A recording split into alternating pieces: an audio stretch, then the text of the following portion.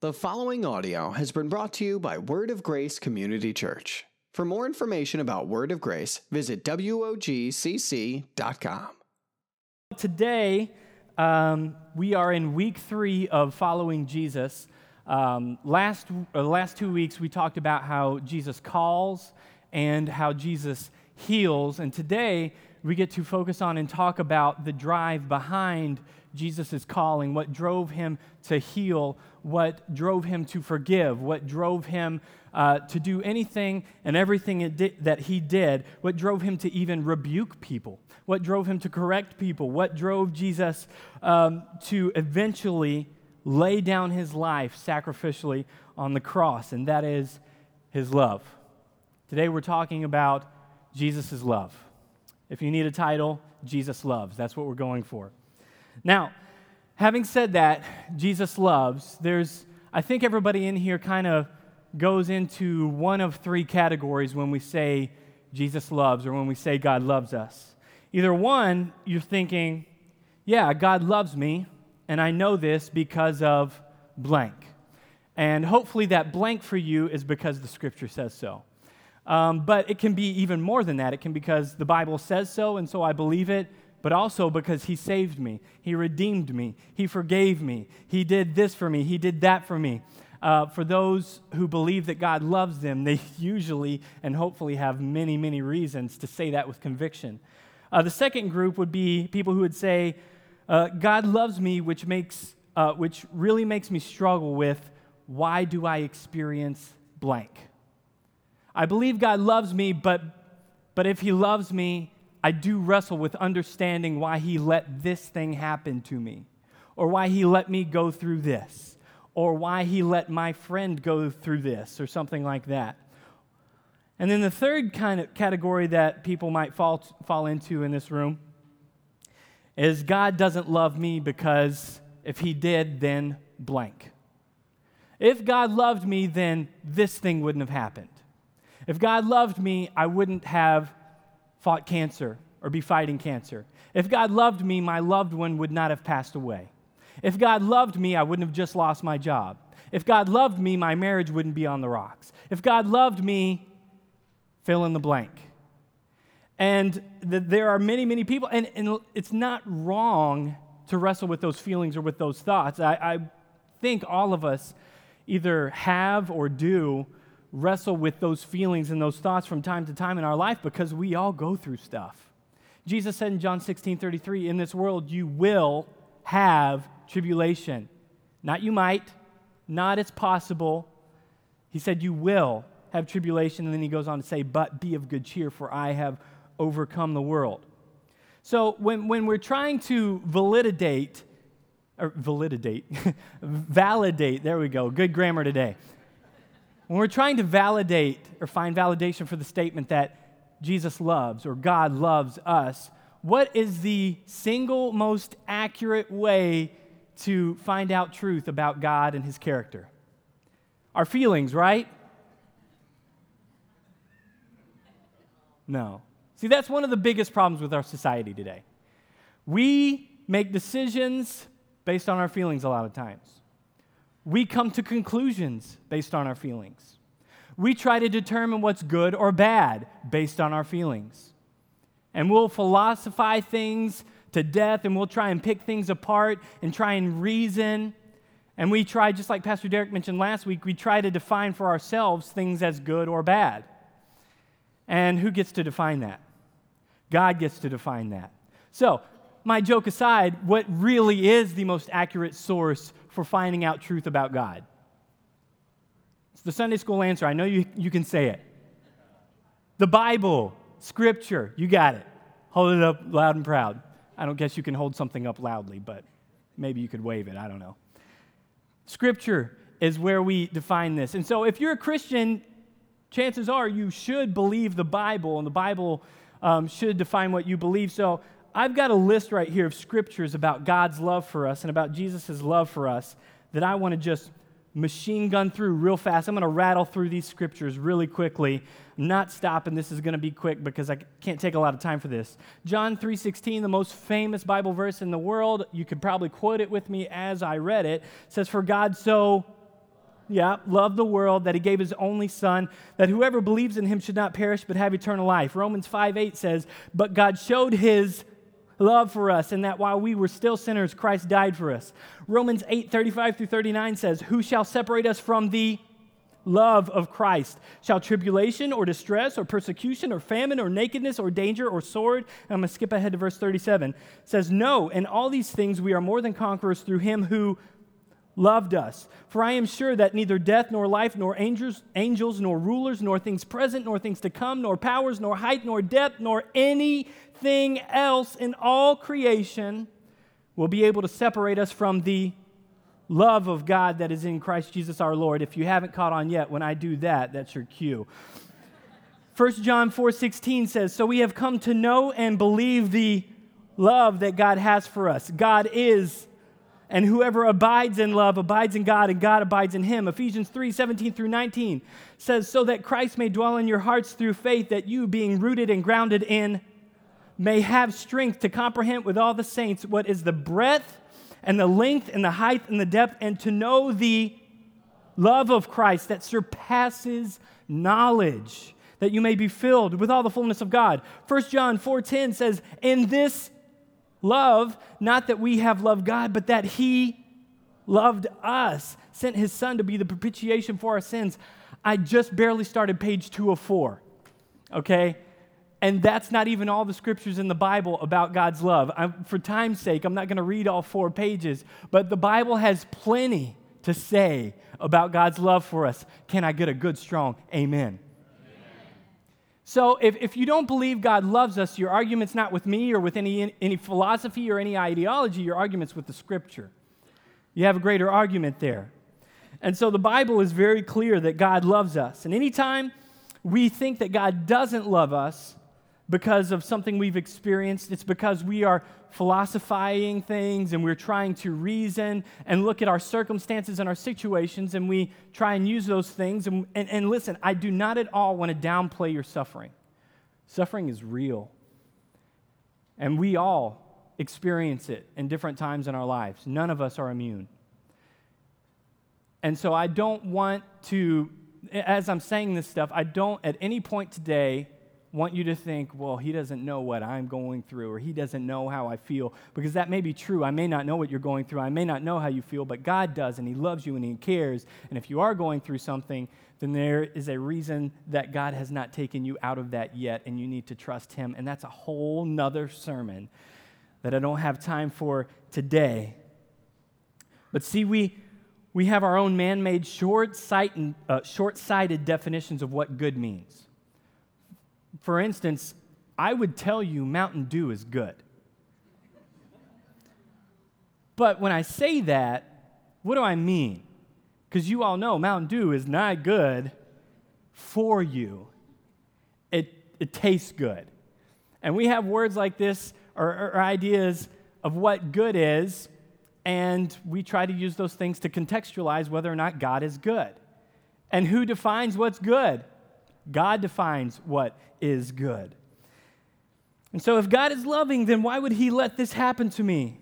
And although this question and topic in general, this could be an entire series, this idea. I'm going to touch on a couple of truths really quickly that as I explain these truths or touch on them, get these kind of main points out here for you, you're going to be like, well, what does that have to do with what you're talking about? What does that have to do with where we're going? And it's all going to come full circle, and you're going to be like, oh, okay, I see now. So the first thing I want to point out, first point I want us to see today as we talk about Jesus loves, is that the Father loves the Son. Father God loves the Son, Jesus. Okay? And I can see right now the question mark's hovering above your head. What does that have to do with it? And I just want to drive this point home. The Father loves the Son. In Matthew chapter 3, that's the account where we see Jesus baptized. He has become an adult. He's ready to start into his ministry. And before that happens, he goes to John the Baptist in the Jordan River, and he goes to John the Baptist. John the Baptist baptizes Jesus. He stays true to his title, baptizes Jesus. Jesus comes up out of the water, and it says in the scripture that the Holy Spirit descended on Jesus like a dove, and then what happens? A voice, this big booming voice comes from heaven, and says, "Behold, this is my beloved Son, in whom I am well pleased." The Father God from heaven, for everyone to hear, says, "Hey, everyone, this is my boy. I love him, and I am pleased with him." In Matthew chapter 17, there's another story called the Mount of Transfiguration. This is a story where Jesus and his three closest disciples, kind of his inner circle, Peter, James, and John, the three who were closer to him than all the rest, he takes these three up on top of a mountain, high away from everyone else to this secluded place, and then some crazy, awesome stuff starts happening. This really spectacular stuff. God, in the form of a cloud, his presence descends in their midst, right there with them. And Jesus, his face starts shining with the glory of God. And his linen, his garments start radiating the glory of God. The disciples are sitting here probably going, "Oh, whoa, what's going on?" Because Jesus, for the first time, is being seen in his glorified state. And when this is happening, God's voice once again comes out of the cloud and says, "Behold, this is my beloved Son, in whom I am well pleased." He once again says, "Guys, this is my Son. I love him, and I am pleased in him," or pleased with him. John 3:35, Jesus himself said, "The Father loves the Son and has given all things into his hand." John 5:20 says, "For the Father loves the Son and shows him all that he himself is doing." So, those are four accounts really quickly that just give us a snapshot from Scripture that God the Father loves God the Son. So, we get it. God loves the Son. The Father loved the Son, yet the Son said he didn't have even a place to lay his head. The Father loved the Son, yet the Son experienced and endured temptation. Anyone in here endured temptation before? The Father loved the Son, yet the Son was mocked, slandered, and persecuted. Anyone in here been mocked before? Had someone slander you? Maybe you've been persecuted? The Father loved the Son, yet the Son was falsely accused. Ever had anyone say something wrong about you, something that wasn't true? The Father loved the Son, yet the Son was betrayed by one of his closest followers. The Father loved the Son, yet the Son was abandoned by those closest to him. Ever been betrayed or abandoned before?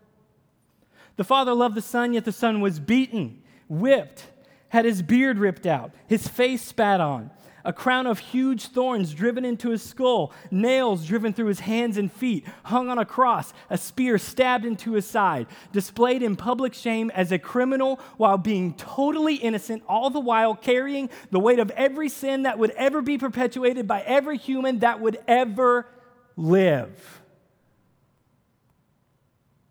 All of that he experienced as a son who was loved by his Father.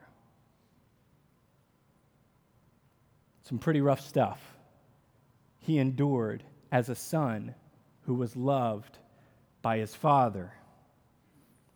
So it's, in light of that truth, it's a little ironic, if we're honest with ourselves, that we would use our suffering, our discomfort, our inconveniences, our frustrations, our grief, our anxiety, our sorrow, our pain, as reasons to conclude that God doesn't love us.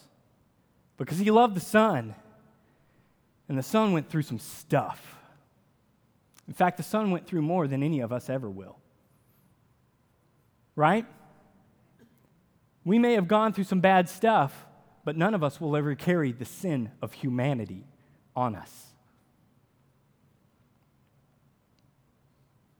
The Father loved the Son, but that didn't exempt the Son from suffering.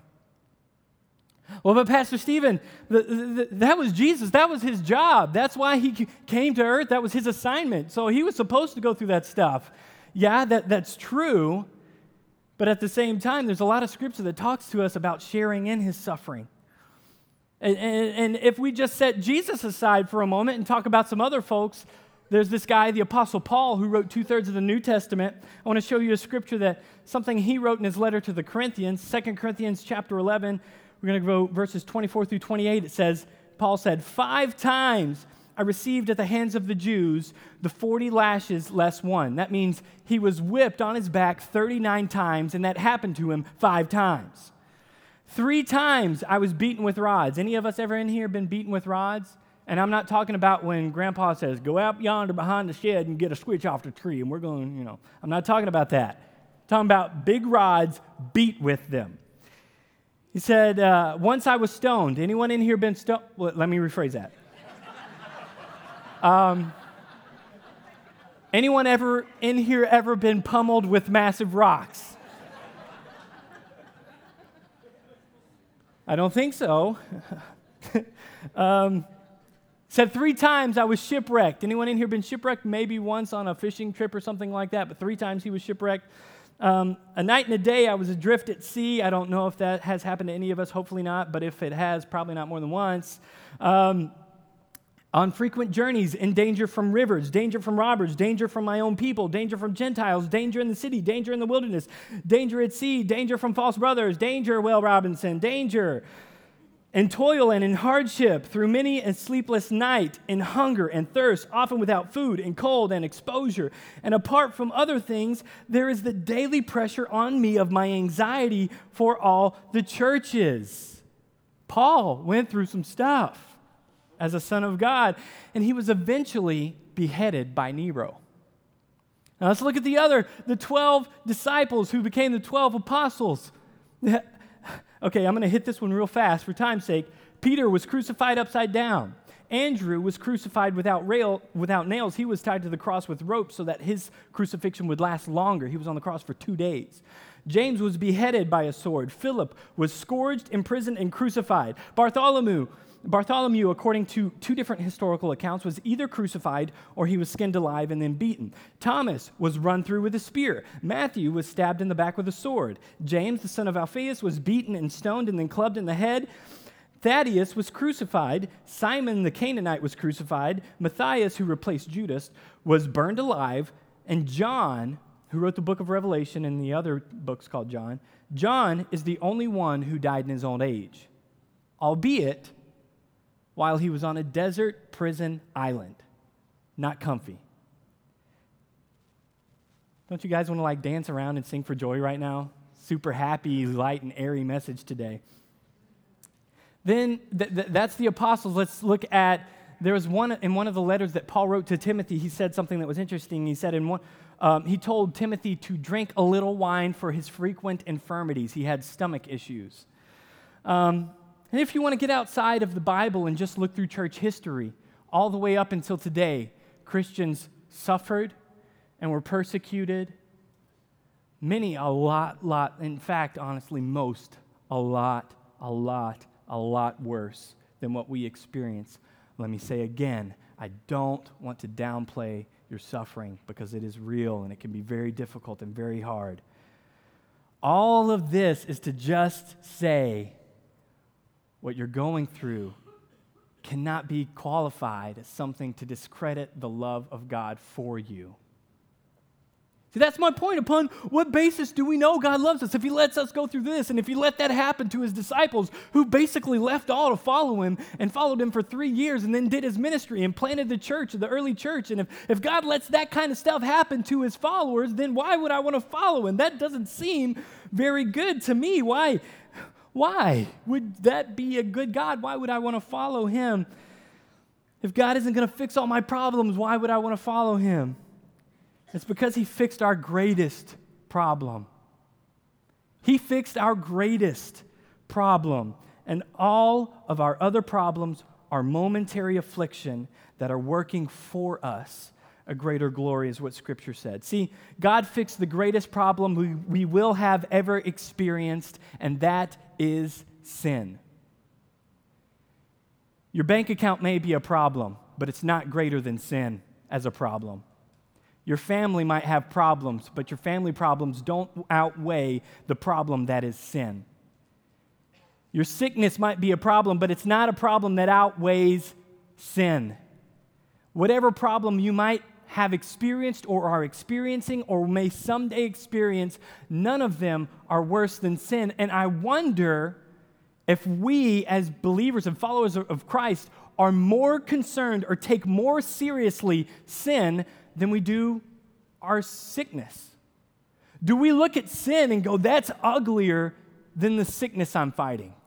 Do we look at sin and go, that's worse and that's uglier than my financial situation? Do we look at sin and go, that's worse, that's uglier than my family problems? Do we look at sin and go, that's worse and uglier than the situation of me having lost my loved one? And that's a hard thing to see and believe, because sin is like, it's ethereal. You can't see it, you can't feel it, you can't touch it. And our suffering is very tangible. Pain hurts. Depression is heavy. Anxiety is strong. Fear is powerful. We go through very tangible things in this world, and it takes a godly, eternal perspective to see things the way that God sees them. See, sin is the greatest thing, the greatest problem in life, because that's what separates us from God. There's nothing in your life that is worse or more dangerous than sin. But the good news is, Jesus conquered it. How do we know God's good? How do we know if He's loving, if He let this happen or we let this? Because He conquered your biggest problem.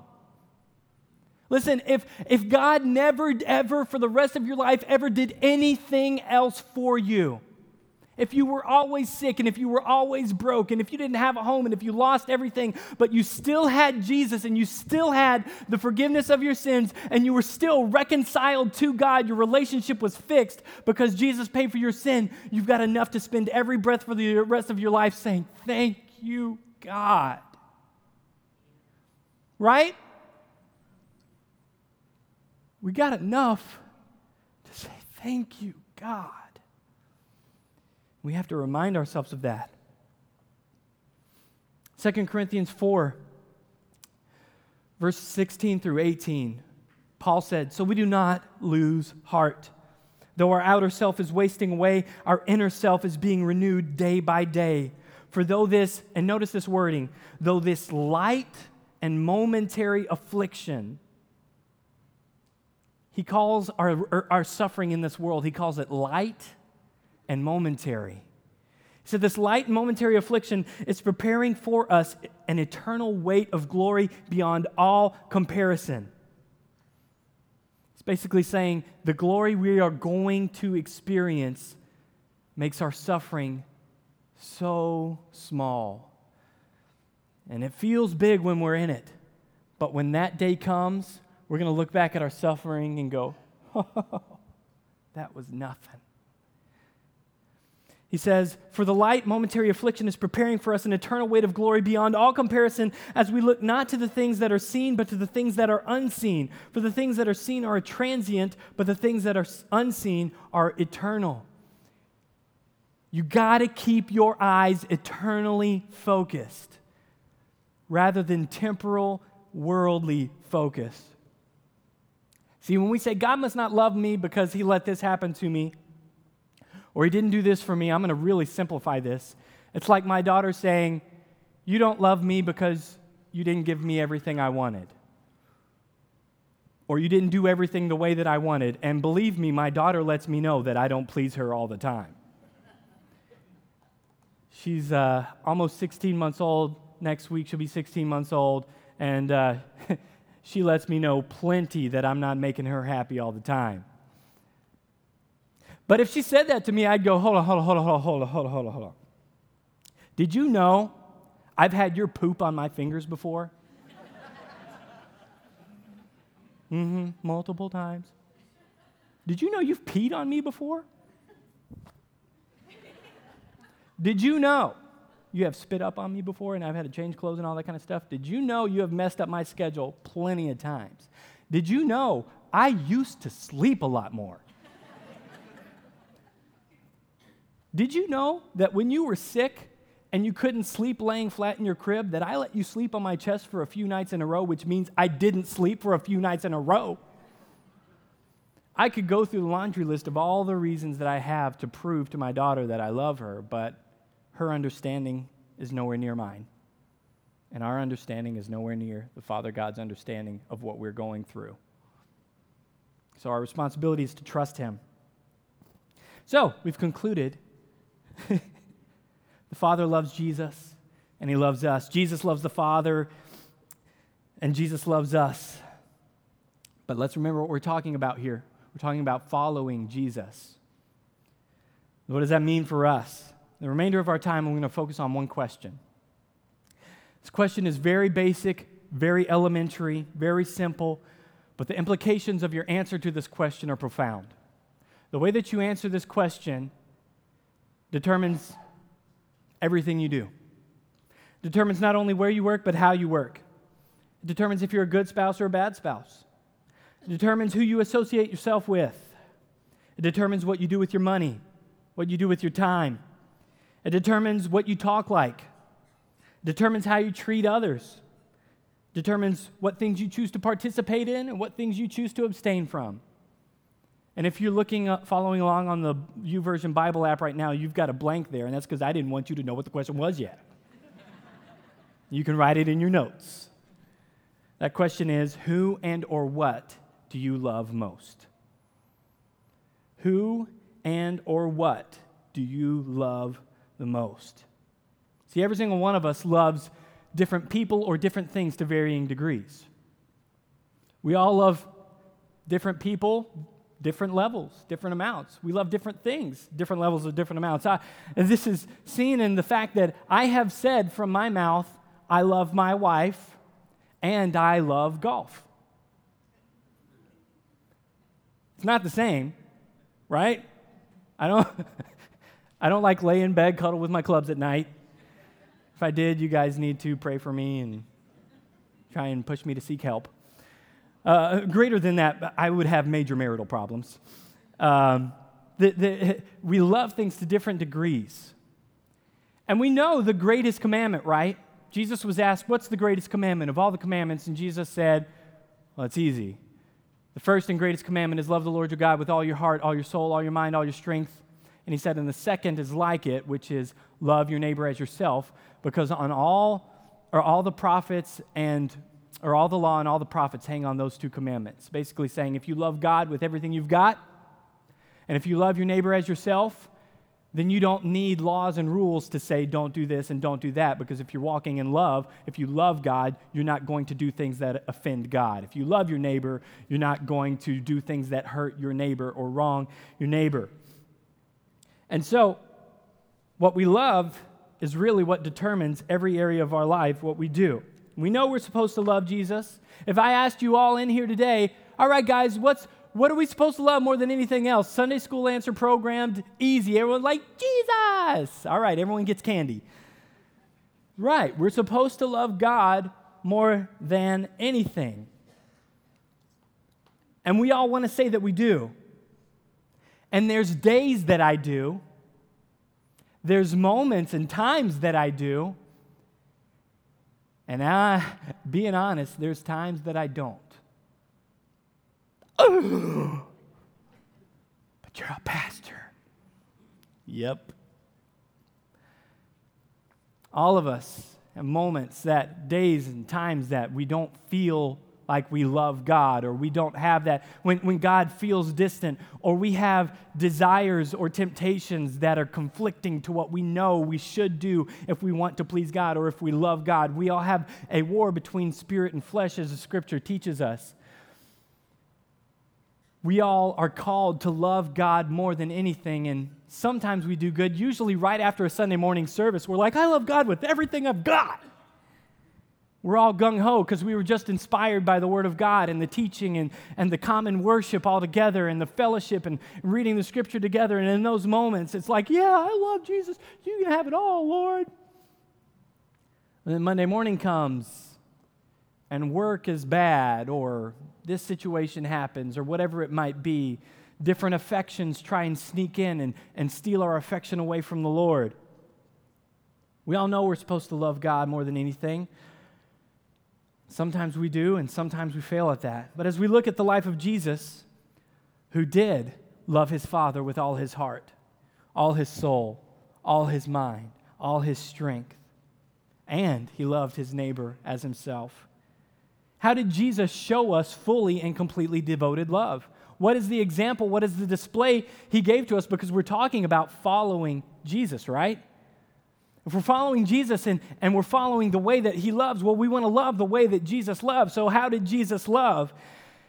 And I boiled it down to one word: sacrifice.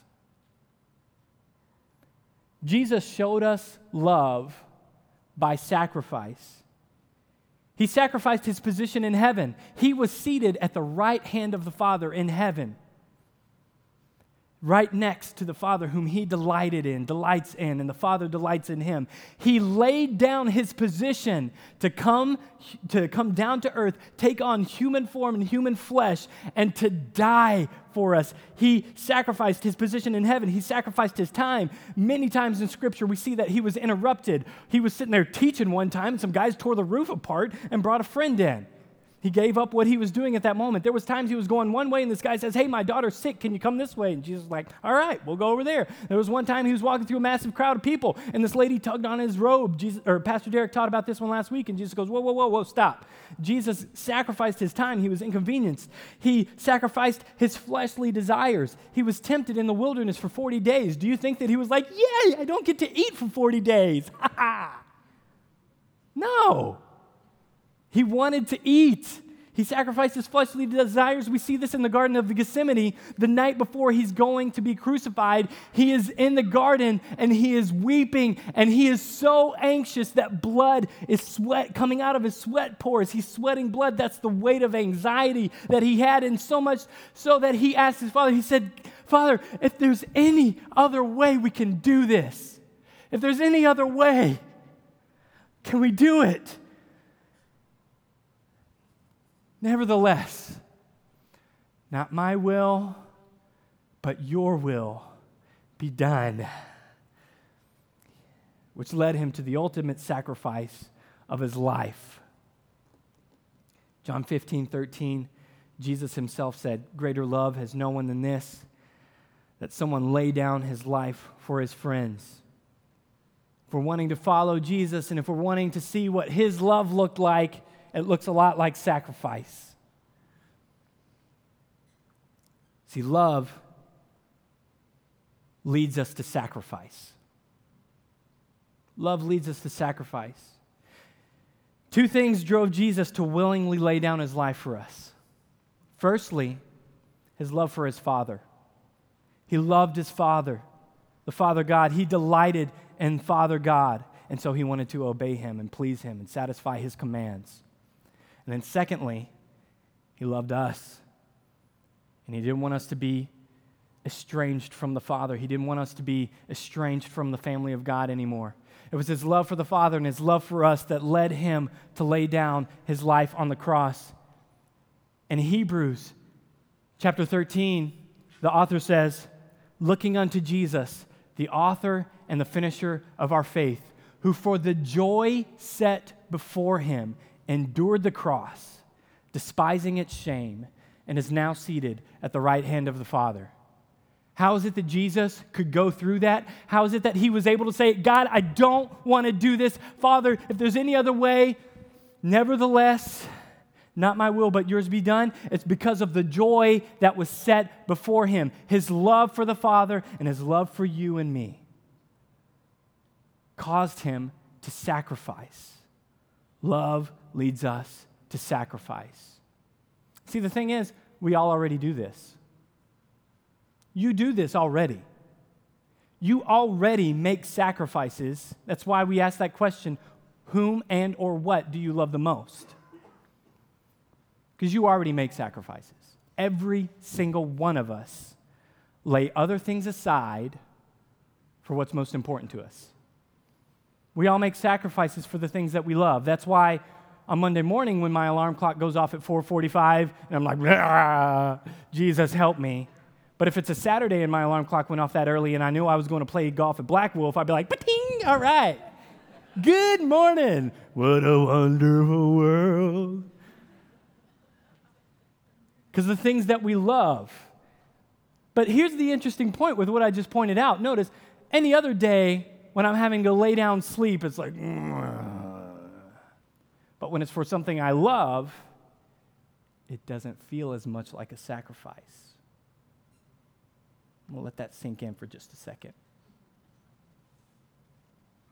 See, when you love someone or something, the things that you're sacrificing don't feel as much like a sacrifice because of what you are gaining. Jesus, looking unto Jesus, the author and the finisher of his faith, or of our faith, who for the joy set before him,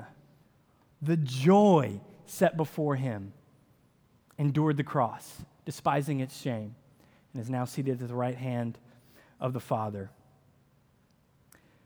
See, we have a core value here at Word of Grace. We have 12 of them, I believe. One of our core values is we give up things we love for the things we love even more. See, I am now a husband. I am now a father. Just found out on Friday that my second is going to be a girl, so please pray for me. 2 girls. And so I don't get to golf as much as I used to. In fact, last year, I golfed twice. The year before that, I golfed at least every other week. Last year, I golfed twice. Would I have liked to have golfed more? Yeah. But I wasn't sitting here going, I can't believe I don't get to golf anymore because I got this kid.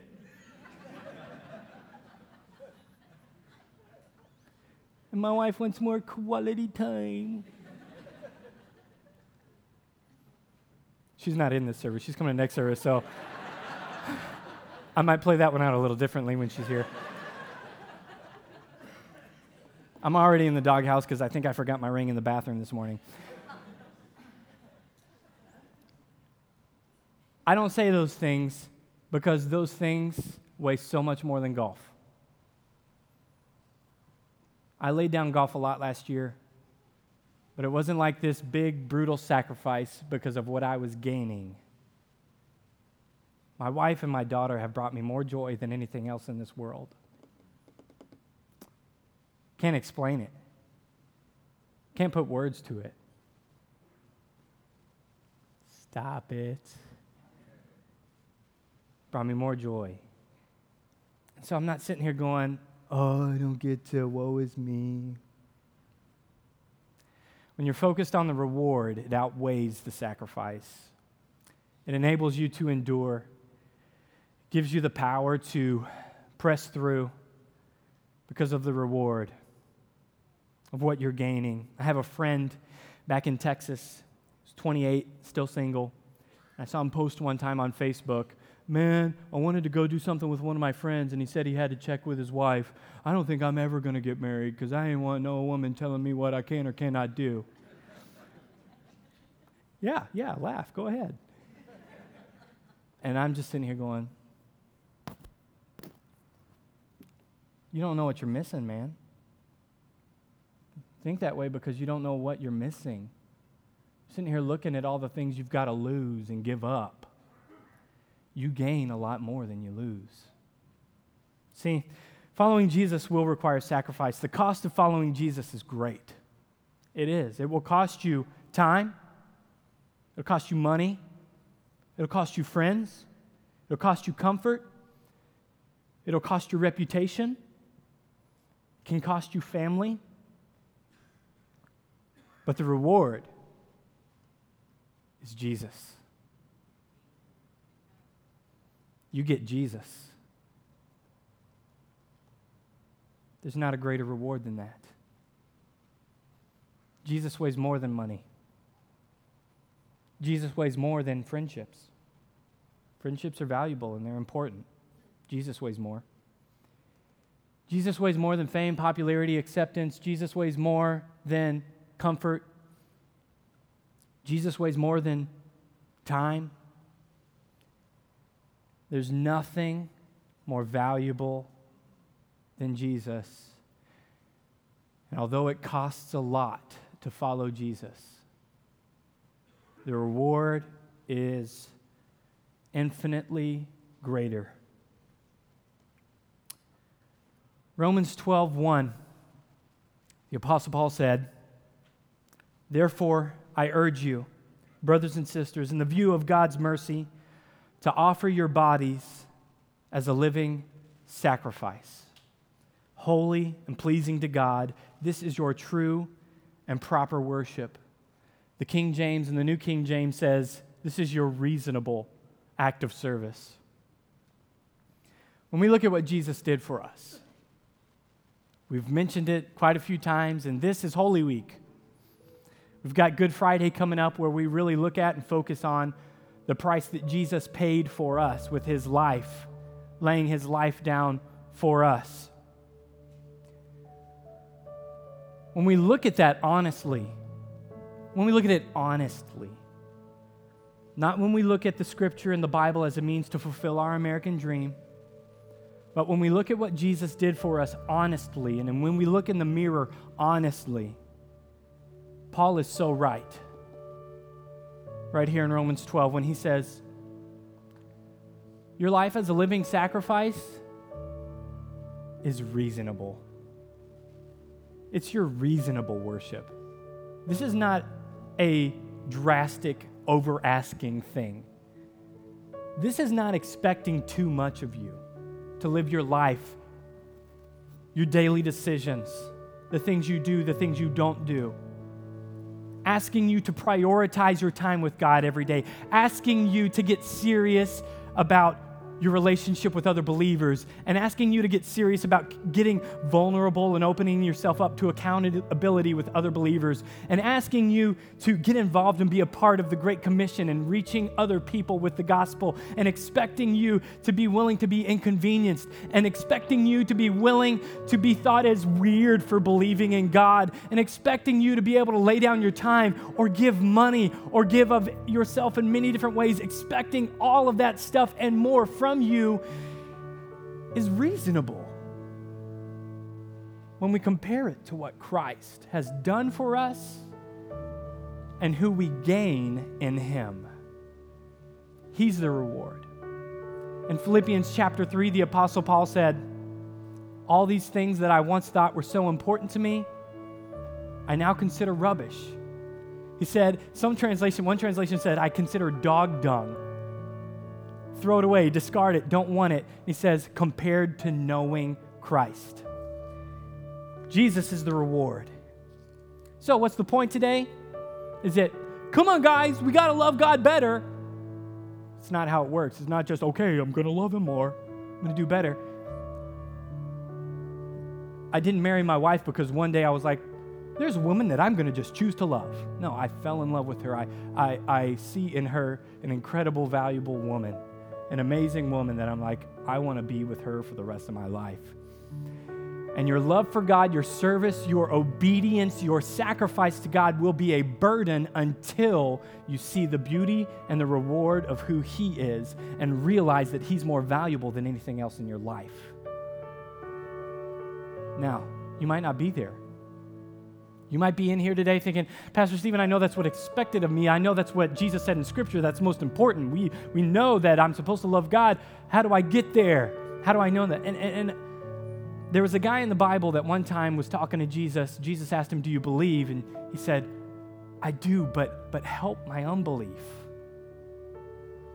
I think one of the greatest things that we can do is be honest with God and say, God, I believe you exist, and I believe from Scripture that you're good, and I believe that you're loving, and I believe in what you did on the cross, and I know that I'm supposed to love you, and I believe that I'm called to love you, but I don't, or I'm faltered in it. Would you help me love you?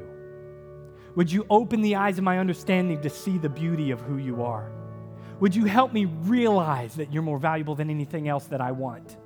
Would you help me see and believe the treasure that you are so that I would want to lay things down, that I would want to follow you, that I would want to sacrifice? And then beyond that, it's your responsibility to stir your affections for Jesus. If you do love Jesus and you have loved him and you go in and out of days or moments or seasons of not feeling like you love him, listen, I love my wife with all my heart. There's days that I don't feel that. there's days that I'm like, woman? Again, I probably will wear that differently in second service. But I'm also mindful of the things that stir my love for her. The things that make me go, oh man, I'm so blessed to have my wife. When I stop and ask myself, how blessed am I to have my wife? And I run through the reasons that I'm blessed to have her. That stirs my affections for her, and I'm able to love her more rightly. Same thing with God. It's your responsibility. I ask myself, what are the things that make me love God?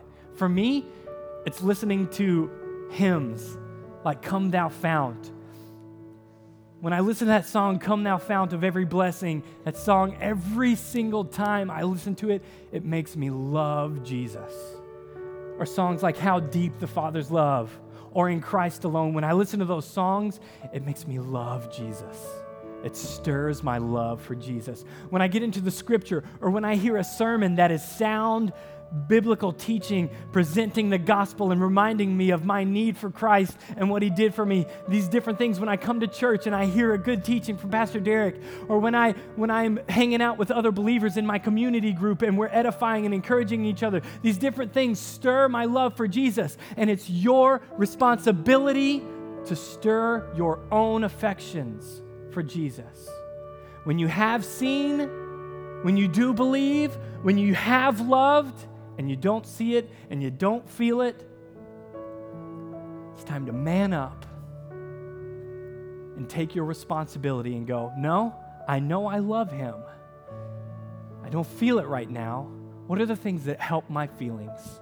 Because my feelings lie to me all the time. And I need to get my feelings back in line with the truth that I know. After service, we're going to have a few people up front that would be happy to pray with you. But today, I just want to encourage everyone to just be honest. I give you permission to be honest and just say, you know what, there's days and there's times I don't feel it. Or maybe you're here and you say, I don't know that I have ever loved God and I want to. Did you know if you said that to God, he doesn't go, what? He knows your heart. He knows your thoughts. He knows you inside and out. Just be honest. It is with your honesty and your humility, that's where God meets you. So that I can work with that. Father, I pray that today, Holy Spirit, you're stirring hearts. I pray that you're opening eyes, you're revealing truth. I pray that for those of us who have never known or experienced your love, that today, by your Holy Spirit, you would open their eyes to see the treasure, the prize that is Jesus Christ, that is more valuable than anything or anyone we could know or want or experience. Help us to see you, to love you, to follow you. And for those of us who may be going in and out of that, I pray that you would help us to take responsibility, to stir our affections, and that God, by your grace, you would enable us to love you rightly, to lay our lives down following you. In Jesus' name, everyone says, amen. You can stand up. Thanks for listening to this sermon from Word of Grace. For more sermons or any other information, visit WOGCC.com.